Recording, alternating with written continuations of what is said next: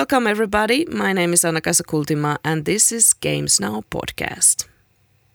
Games Now is an open lecture series run by Aalto University and we've been doing this since 2013. We have covered topics from game design, technology, business, art as well as user cultures to understand the multitude of developments within the game industry for the past decade. Our open lecture series has been inviting different game experts around the globe to share their insights on what is current in their line of work. This podcast is now looking back on those topics. Looking back. So on the Looking Back series of Games Now podcast, we are revisiting some of our lectures and reflecting with the speakers what has happened between now and then. On the first episode of Looking Back Games Now podcast, we go back to the topic of AI and games. In 2018, Julian Togelius from New York University was with us lecturing on how algorithms can play and design games. Julian is an associate professor in the Department of Computer Science and Engineering at NYU. He's also a co-founder of Model.ai. Julian works on artificial intelligence for games and on games for artificial intelligence. His current main research directions involve procedural content generation in games, general video game playing, player modeling, and fair and relevant benchmarking of AI through game-based competitions. Additionally, he works on topics on evolutionary computation, quality diversity algorithms, and reinforcement learning. From 2018 to 21, he was the editor-in-chief of the IEEE transactions on games. Togelius holds a BA from Lund University, Masters from the University of Sussex, and a PhD from the University of Essex. He has previously worked at IDSIA in Lugano and at the IT University of Copenhagen. Let's go and listen what Julian had to say about his lecture from 4 years ago.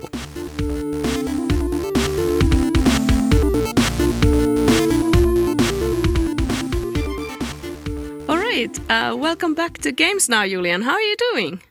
Thank you, Anna-Kaisa. It's great to be here, and it's great to be sort of following this up long after. I'm good. I'm just back from like too much travel, and now at the end of the pandemic, if it is the end of the pandemic. But let's hope so. Let's hope so. But I'm good. Yeah. So you were with us with Games Now lecture series in 2018 March. Yeah. So we're going to go in and look what kind of we're going to look back. So we're gonna see a little bit of or kind of listen to a bit of a lecture from 2018, and we're gonna talk about your topic. But just to refresh your memory, the title of your lecture was "Algorithms that Play and Design Games." Is this a lecture that is this the kind of a type of a lecture that you would do a lot, or is this like a specific thing that you would do? I mean, to be perfectly honest, most of my lectures are kind of variations of the same material, or like cut up in different pieces with a slightly different slant, because that's how it comes out. I tend to try to take a new angle on something, and then it ends up to being like 70% the same material as last time. Yeah, I could definitely go talk about algorithms that play and design games, because that's still very much of what I do. And still a fresh topic to you, so it's always like timely stuff to talk about. Yeah, I mean, I'm starting to worry that it might be a fresh topic all of my life. And when I retire, it's going to be like, algorithms that play and design games. Have we solved it yet? No, we haven't solved it. Why?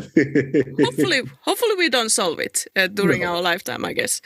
Not all of us listening to this podcast is they don't know who you are. They didn't yet watch the lecture from YouTube. But please, Julian, just tell us a little bit about your background, who you are and what do you work? So I do, I'm an AI and games researcher. I work at two places, New York University in New York and Model.ai we're based in Copenhagen, but we're really worldwide. And basically I work on AI algorithms that play games and design games and model players and so on. And after doing that for a long time in academia, I discovered that, it's hard to get game developers to really sort of they think it's really cool, but it's hard to get them to use it and actually let it sort of influence their game design and game development. So we started a startup company that's Model AI to basically bring these things to market. So right now I'm trying to juggle two hats, and it's going okay, I think. But yeah, I'm interested in this because I used to be interested. I am still interested in what intelligence is and how it works. And I was like, hey, you can use games to sort of investigate this. You can sort of do lots of experiments with AI in games you couldn't otherwise. But then at the same time, I realized you could try to use these AI methods to make games better.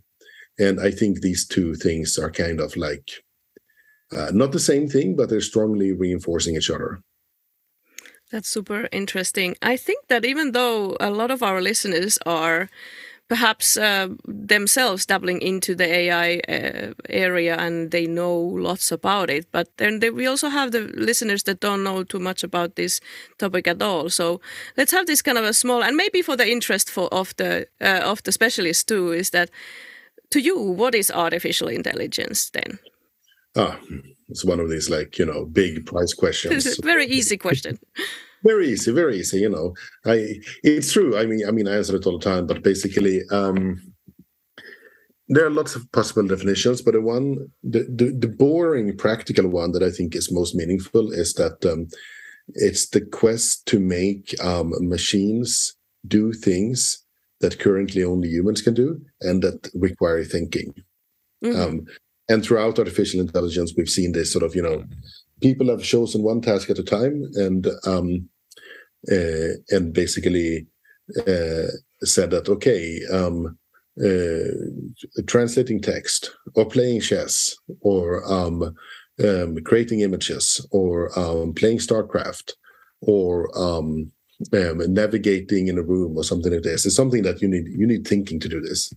And then people try to think really hard about this and come up with a way that computers can do it.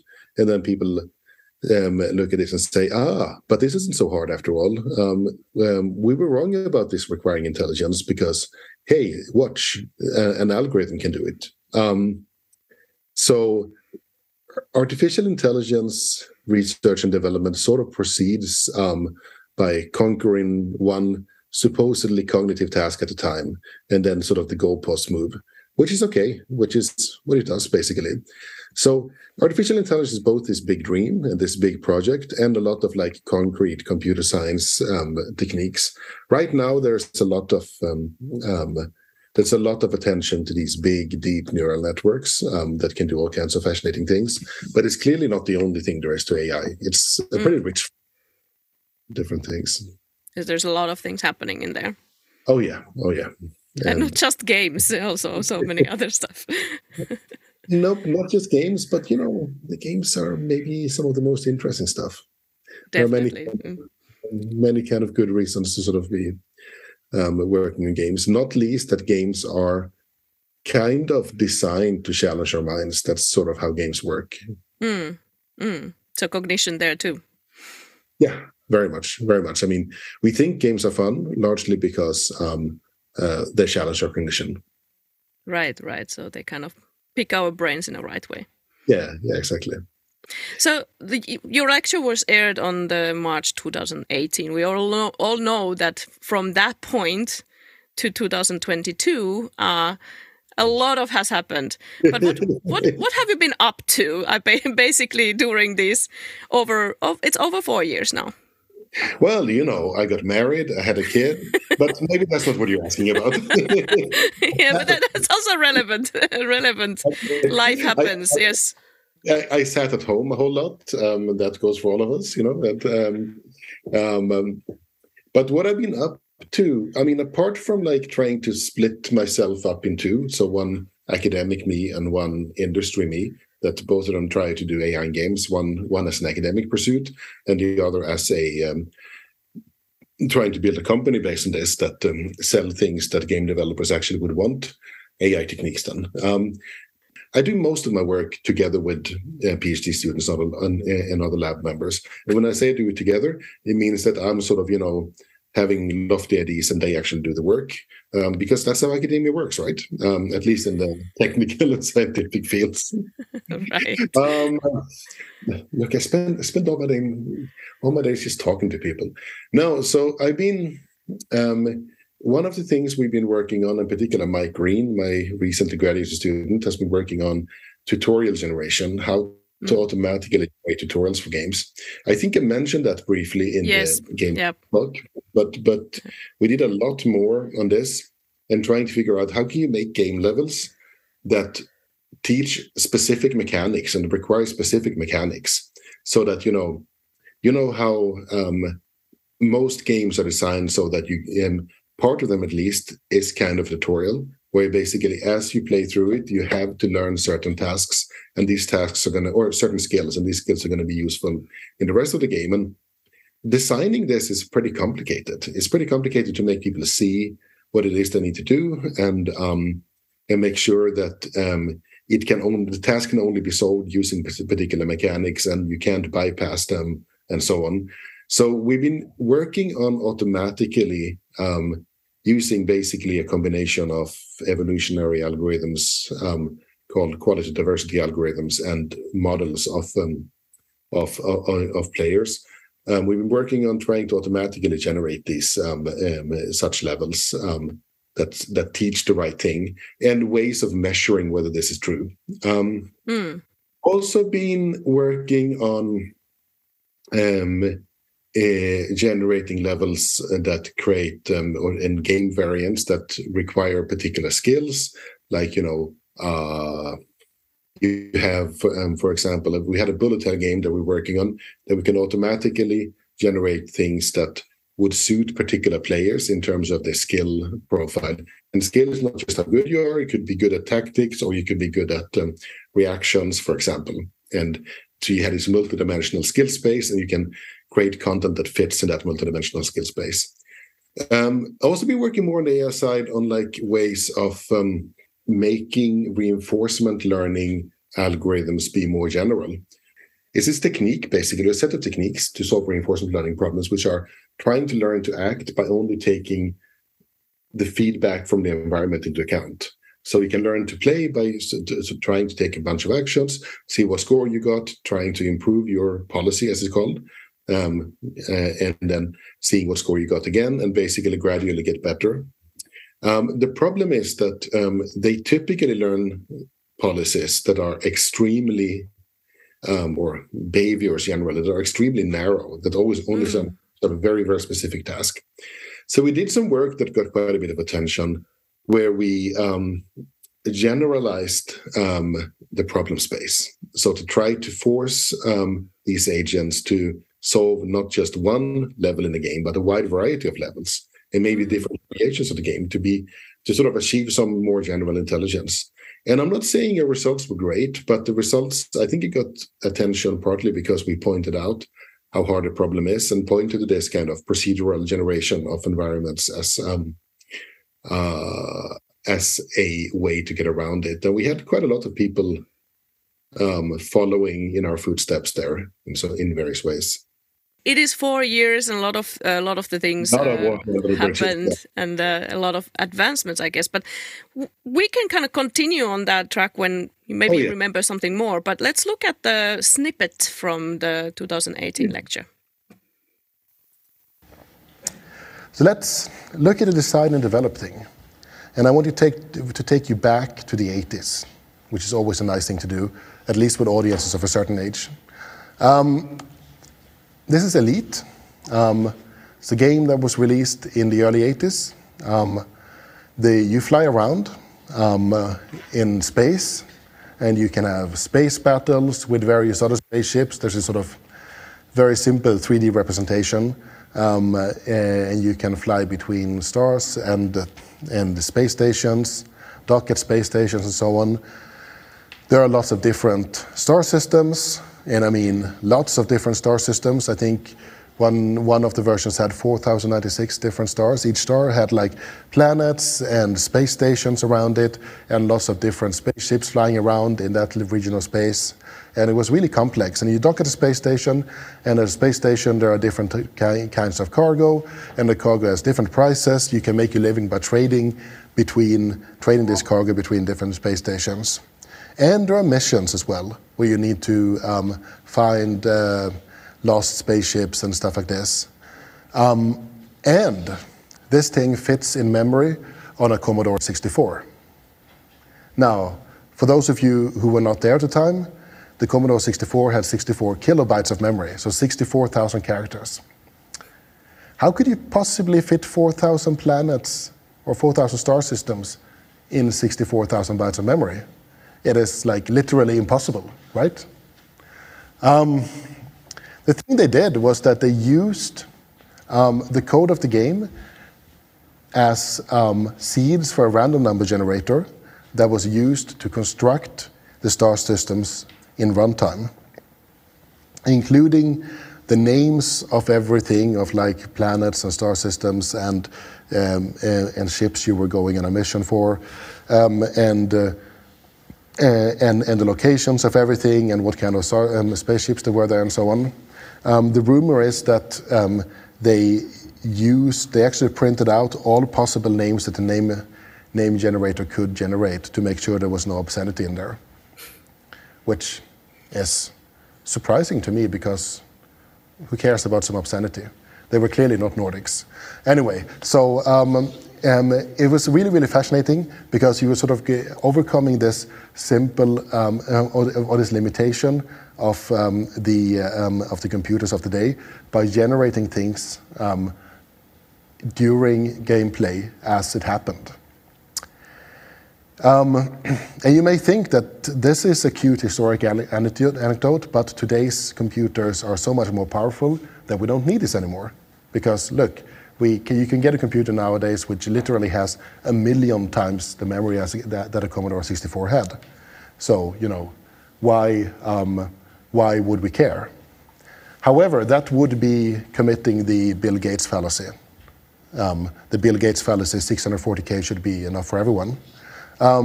So actually, nowadays you have things like No Man's Sky. No Man's Sky is essentially the direct spiritual descendant of Elite. It looks a lot prettier, but it's very similar in the sense that you fly around in a universe with more stars than you could possibly ever visit in a lifetime, and they're all generated as you go there. But the seeds that are used to generate them are stored away. So if you come back, you're going to see sort of the same star system being generated and look the same again. This is one very, very important use of procedural content generation. To generate things online as you play it, to make big worlds possible. Another thing is this. So back in 1980, Glenn Wickman and Michael Toy at the University of California, Santa Cruz wanted to play Dungeons and Dragons on their computer.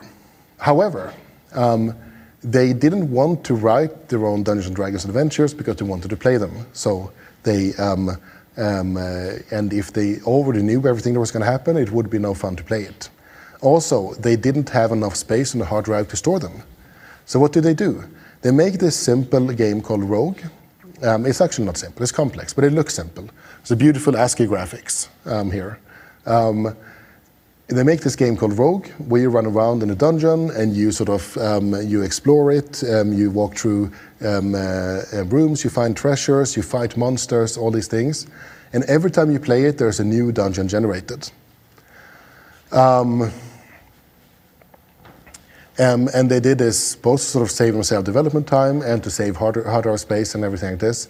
And this was very important part of game history because there's a whole genre of roguelike games that are inspired by this, and basically the same idea that every time you play it, you get a new world to play with. Diablo 3, for example, so take a high-profile example, of a very successful game. It's essentially the same game. It looks prettier and it's more real time, but the core idea is that every time you play it and every time you go to a new level, you have a new sort of geometry of this level and new items to discover. Dwarf Fortress, anyone played that? Yeah, I'm impressed. I can't play it. I had a PhD student that actually played it for fun. Every time you start a new game with Dwarf Fortress, it creates a new world and it simulates the geological development of the world, the political development, the history of the kings and queens, and even the gods and so on, to give you a new sort of pantheon and a new sort of history and a new geography every time you play it. And then you can control the game down to the level where you can put different socks on each foot of an individual dwarf inside this giant fortress that's under your control. It is essentially unplayable, but I love it as a sort of conceptual art. It follows in the same tradition, but other games you might not think of, like the whole Civilization series of games, where you control an empire from Stone Age to modern ages. It really rests on the idea that every time you play it, you have a new world to explore. Otherwise, it wouldn't be the same game at all. It would be a much less interesting game otherwise. Spelunky, I don't know if you play that. One of the best sort of action-focused games to come out in the last half decade or so. It's essentially a cross between Super Mario Bros. And Indiana Jones. You explore these caverns and whip snakes and stuff. But also importantly, every time you play it, you have a completely new set of levels. So you can't get away with just learning the levels. You actually have to get good at the actual game. All of these games sort of rely, these are just like some token examples, rely on the idea that you can generate a game or some aspects of the game as you go along. But also much more sort of, mainstream games like almost any game, this is just a token example, that features large areas of vegetation that is supposed to look lifelike, generates some of it as you go along, because you don't want to use human resources on modeling every single tree, because it takes too much time, and you can't store all of that in disk. And you don't want to use all the disk space to store all that. You want to sort of it's like a practical necessity to generate some of it. It's another example. The Borderlands series is also an interesting example because it has this sort of set of weapons and items that are sort of essentially boundless. All of these is examples of procedural content generation. So we're going into AI doing things related to designing and developing games. Procedural generation of game content, so with limited or no human intervention of game content, so not behavior on the game engine in all kinds of different games. And you may say that, okay, that's interesting, but this has already happened, as I just said. Some kinds of PCG have been around since the early 80s. So what's the point in looking at this from the perspective of modern AI? Well, because I think that the prospects of procedural content generation, we're really just starting to explore it. There are lots of things that we would like to be able to do, but we can't. So can we, for example, drastically cut game development costs by creating game content automatically from designers' intentions? So basically, you're a content developer, or you're a game developer, and you don't want to do all the sort of grunt work. You don't want to sort of model every little part of this road or every character. You want to say like, hey, I want a forest over there. No, not that big, smaller, but with taller trees, and also make it easy to hide in. And here should be a population in this village, and they should be different. Oh yeah, make them sort of, have some conflicts between each other. Make it so that there are some rich people, and you could specify things on a higher game, on a higher level. This level over here, by the way, try to make it so that you can only finish it if you have bought one of the expansion packs for the game. whoops. Well, not, I didn't want you to do that sort of thing, but yeah, you get the point that you could direct games at a much higher level and have the algorithms do all the grunt work for you. Can we come up with games that are endless? Not like in No Man's Sky, where you basically, there are like, I don't know how many billion stars, but you don't really care because they start looking a bit samey after a while. I mean, they're wildly different in colors and what kinds of creatures that look there, but you sort of miss the overall structure. Can you come up with games that, like, you know, give you interesting stuff? So you play the next sort of Grand Theft Auto-like game, and you decide to go 5 hours in that direction, and there are things there. I mean, you can. It just comes up with new cities for you, and in the cities would be new characters that have their own lives and they have their stories. They have their own architectural style, and there are things to do there. And maybe it's sort of geared towards you, so the game has figured out what you want and what you can do and what you're good at, and tries to sort of fix that up for you. I'm also of the opinion that humans are not very creative. We like to think we're creative, but if you tell a human to be creative, they will look at some example of what someone else has done and they do something like it. I think we could actually get past human creativity and sort of augment it a lot with sort of computer creativity that sort of gives us radical new ideas. And finally, from the standpoint of understanding game design, as a computer scientist, you learn that you don't really understand a process until you've written code that can implement that process. You don't understand sorting before you've written a sorting algorithm.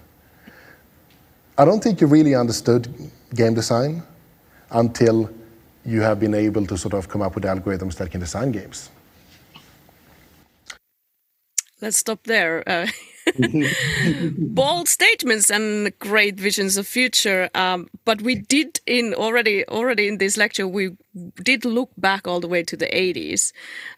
So I think that my first question is that where are we at right now, 4 years after of this vision that you laid? Are we able to already use our hands like in Minority Report and direct games by kind of casually just saying that more forest here? So it's fascinating. No, not exactly in that sense. But what's fascinating is what happened in text and image generation since March 2018. There's been an extreme sort of increase in the capacities of text and image generation methods. So basically, we have what we call a self-supervised learning explosion, and in particular, the use of transformer networks. So we have GPT-2 and GPT-3 and all various kind of like open source variations of this, such as Bloom, and they can complete text for you and basically carry out instructions to write particular texts at shockingly good standard pretty often.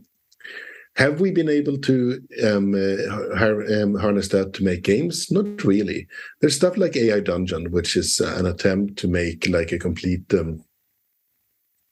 AI-based sort of text model-based gameplay. It's interesting, but not a good game and not coherent because it's sort of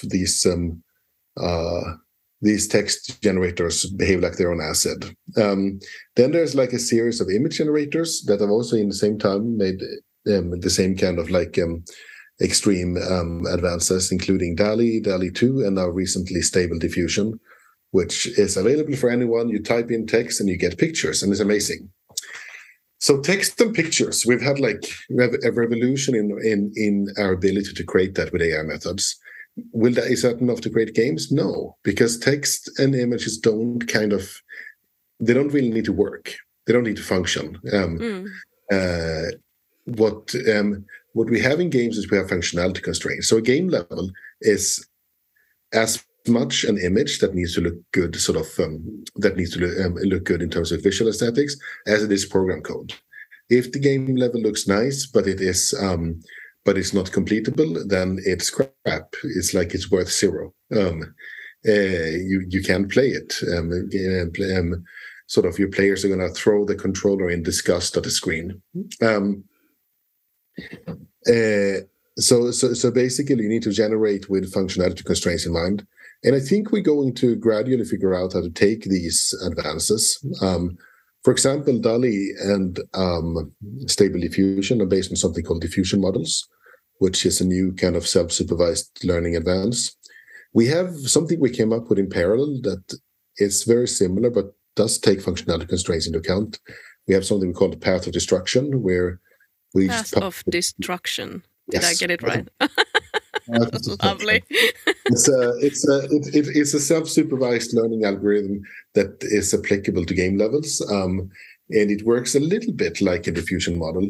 We published it this year. We're very because basically you can train it on just a few examples of game levels, and it gives you a lot more game levels in that sense that are in that style that are unique and generally sort of constrain certain, or generally sort of keep certain properties of the game levels you trained it on. So that's pretty. This is pretty exciting, but we're not there yet. We're not at the point where you can set it like, oh, make a level, okay, make it a little bit more difficult, okay, make it more interesting, and more, I do think we're going to get there, especially with these advances in text and image generation. Yeah.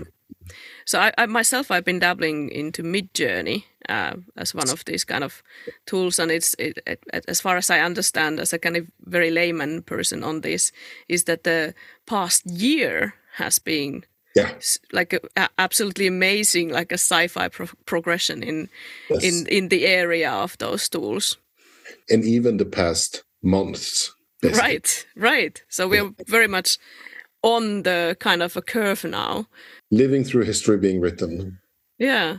So it's kind of tying that back to this bold statement of that humans are not really creative. Me as a creativity researcher, I totally agree that it's kind of, it is the value of the humans that we think that it's unique, but it's also a struggle. How do we teach people to be creative?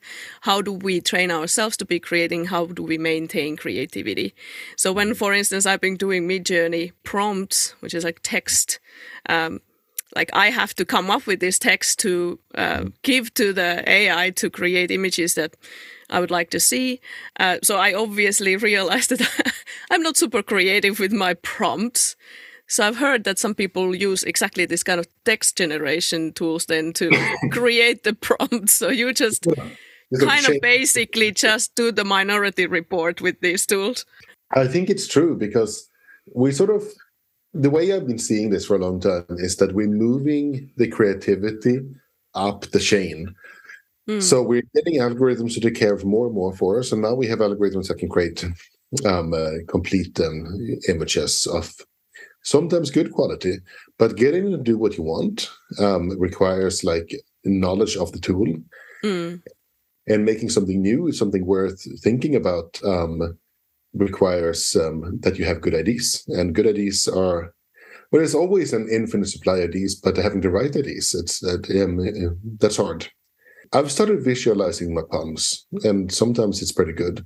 I bought my mom a new washing machine recently from the brand Bosch, and they're known for quality household appliances. And then I was thinking, Bosch, like Hieronymus Bosch.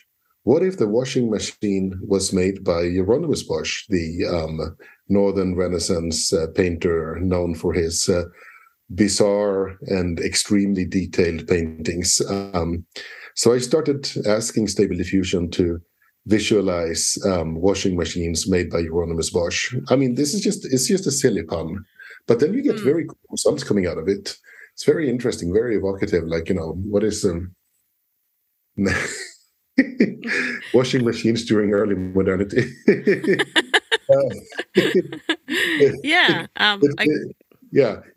So I think we have a tool.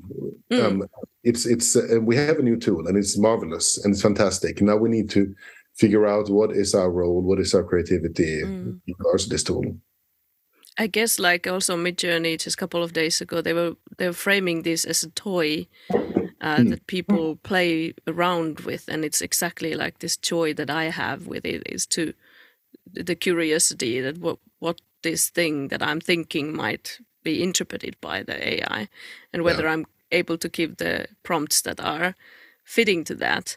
I think it's been or it is being compared to the advent of photography. So when, like 150 years ago, when cameras burst onto the scene, it's a strange metaphor in this case, but anyway, and some artists were furious. They were like, "This is the death of art," and others were like, "This is marvelous. You can just point and click at something, you get," and it caused like a huge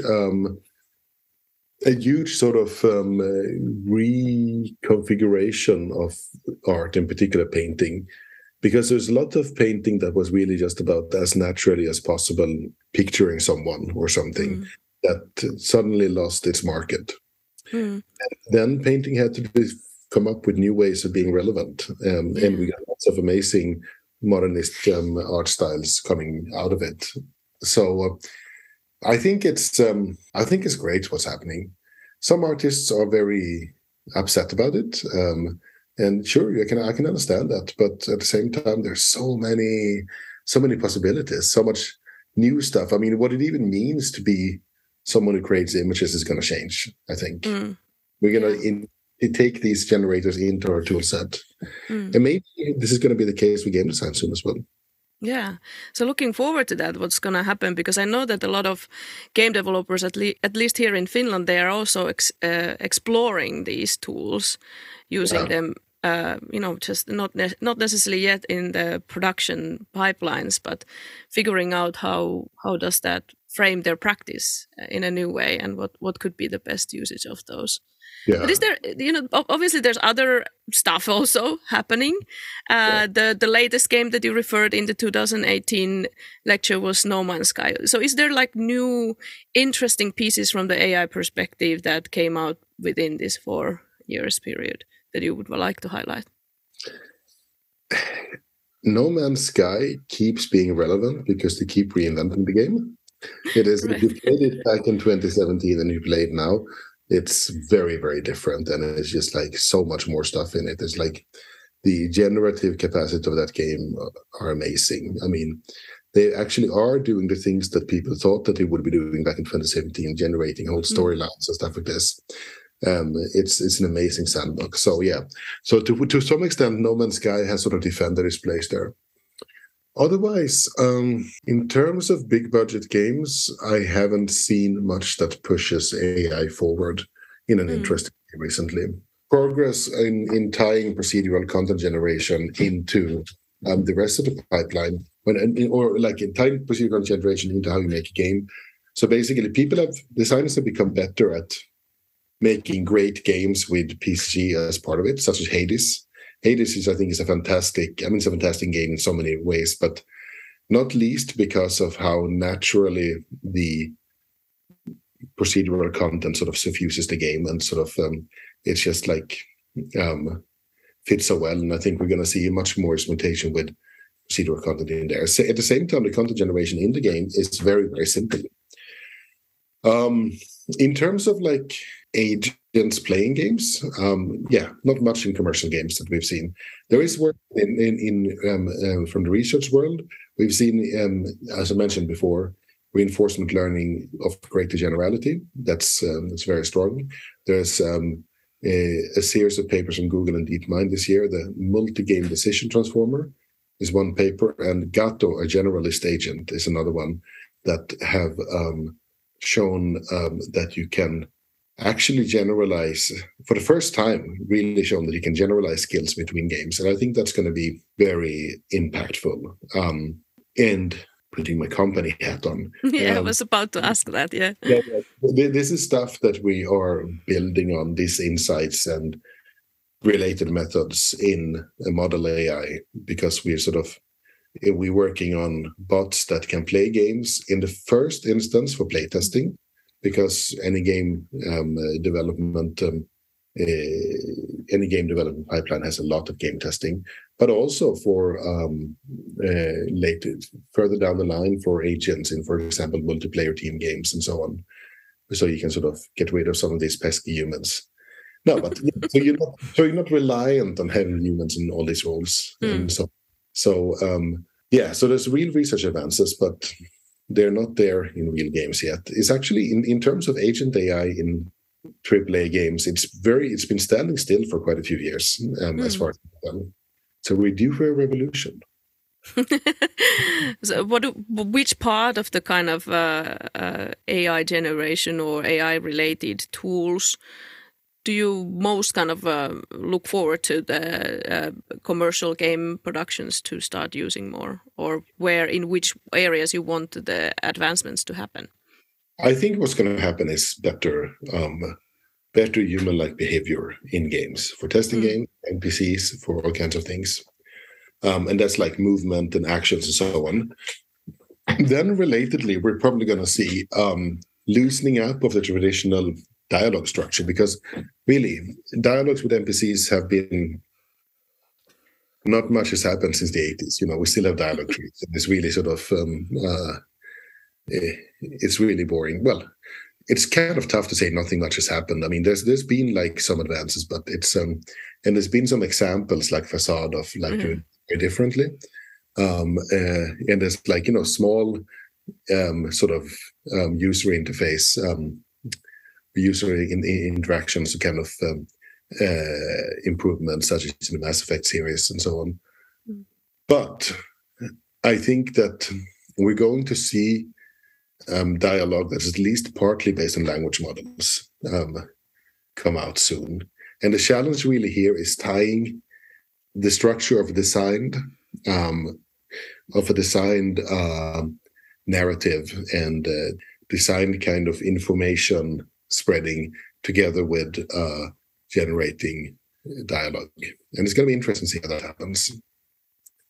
We're running out of time, but I really want to ask this question, which is like, I'm not sure how big of a rabbit hole this is going to get us into, but we've been talking about also quantum technologies, and that's one of the, like, it's such a kind of baby stage still, but it's also advancing super fast. So right. There is also this procedurally generated content and what the quantum computers could do. But what do you think? Like, what is the best kind of a benefit of the future of those computers and tools and services that because they are going to be still, I guess, in big rooms, so they're not in the tables of the players in a while.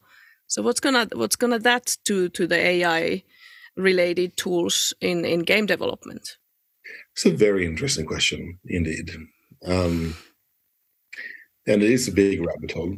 I think there's definitely the aspect of teaching people about how quantum phenomena works, and basically games that sort of impart some understanding of these very counterintuitive happenings. And I think games are, because of the procedural nature, games are kind of perfect for this. Could you also use quantum technology, quantum computing, to actually improve games? I think there probably is an opportunity within large-scale content generation. We use it's not necessarily massive parallelism itself, but like massive dependencies. Because if you generate an image, then you're sort of, it's great if it fits together, but it doesn't really need to. It can be locally invariant. But if you need to generate like a complex storyline or a complex sort of set of mechanics in the game, everything really depends on everything else. And that's how the functional dependencies is how a lot of game content generation differs from, for example, image generation. And it's not as simple as just putting a diffusion model in. And I guess at some point, quantum computing technologies could actually help do that, because basically it's about settling the state of a system where a lot of things depend on each other, and generating a whole world with complex dependencies which still need to check out. I do think there is some way that quantum computing could be useful. But yeah, that's not going to happen tomorrow or even someday. That's clearly some years off. Yeah, but also like similarly that the image generation techniques and technologies have been improving with a very fast pace for the past year or a couple of months already. I think that some of the advancements that are happening in quantum technologies are just also like surprisingly fast. Yeah. So me saying that they are not on the desk of players in any time soon could be also false. But at the moment they need a lot of like cooling power. Yeah. Also, isn't it like, did I understand correctly that DAL-E or Midjourney, they also use supercomputers? You can actually get Stable Diffusion to run on your local machine.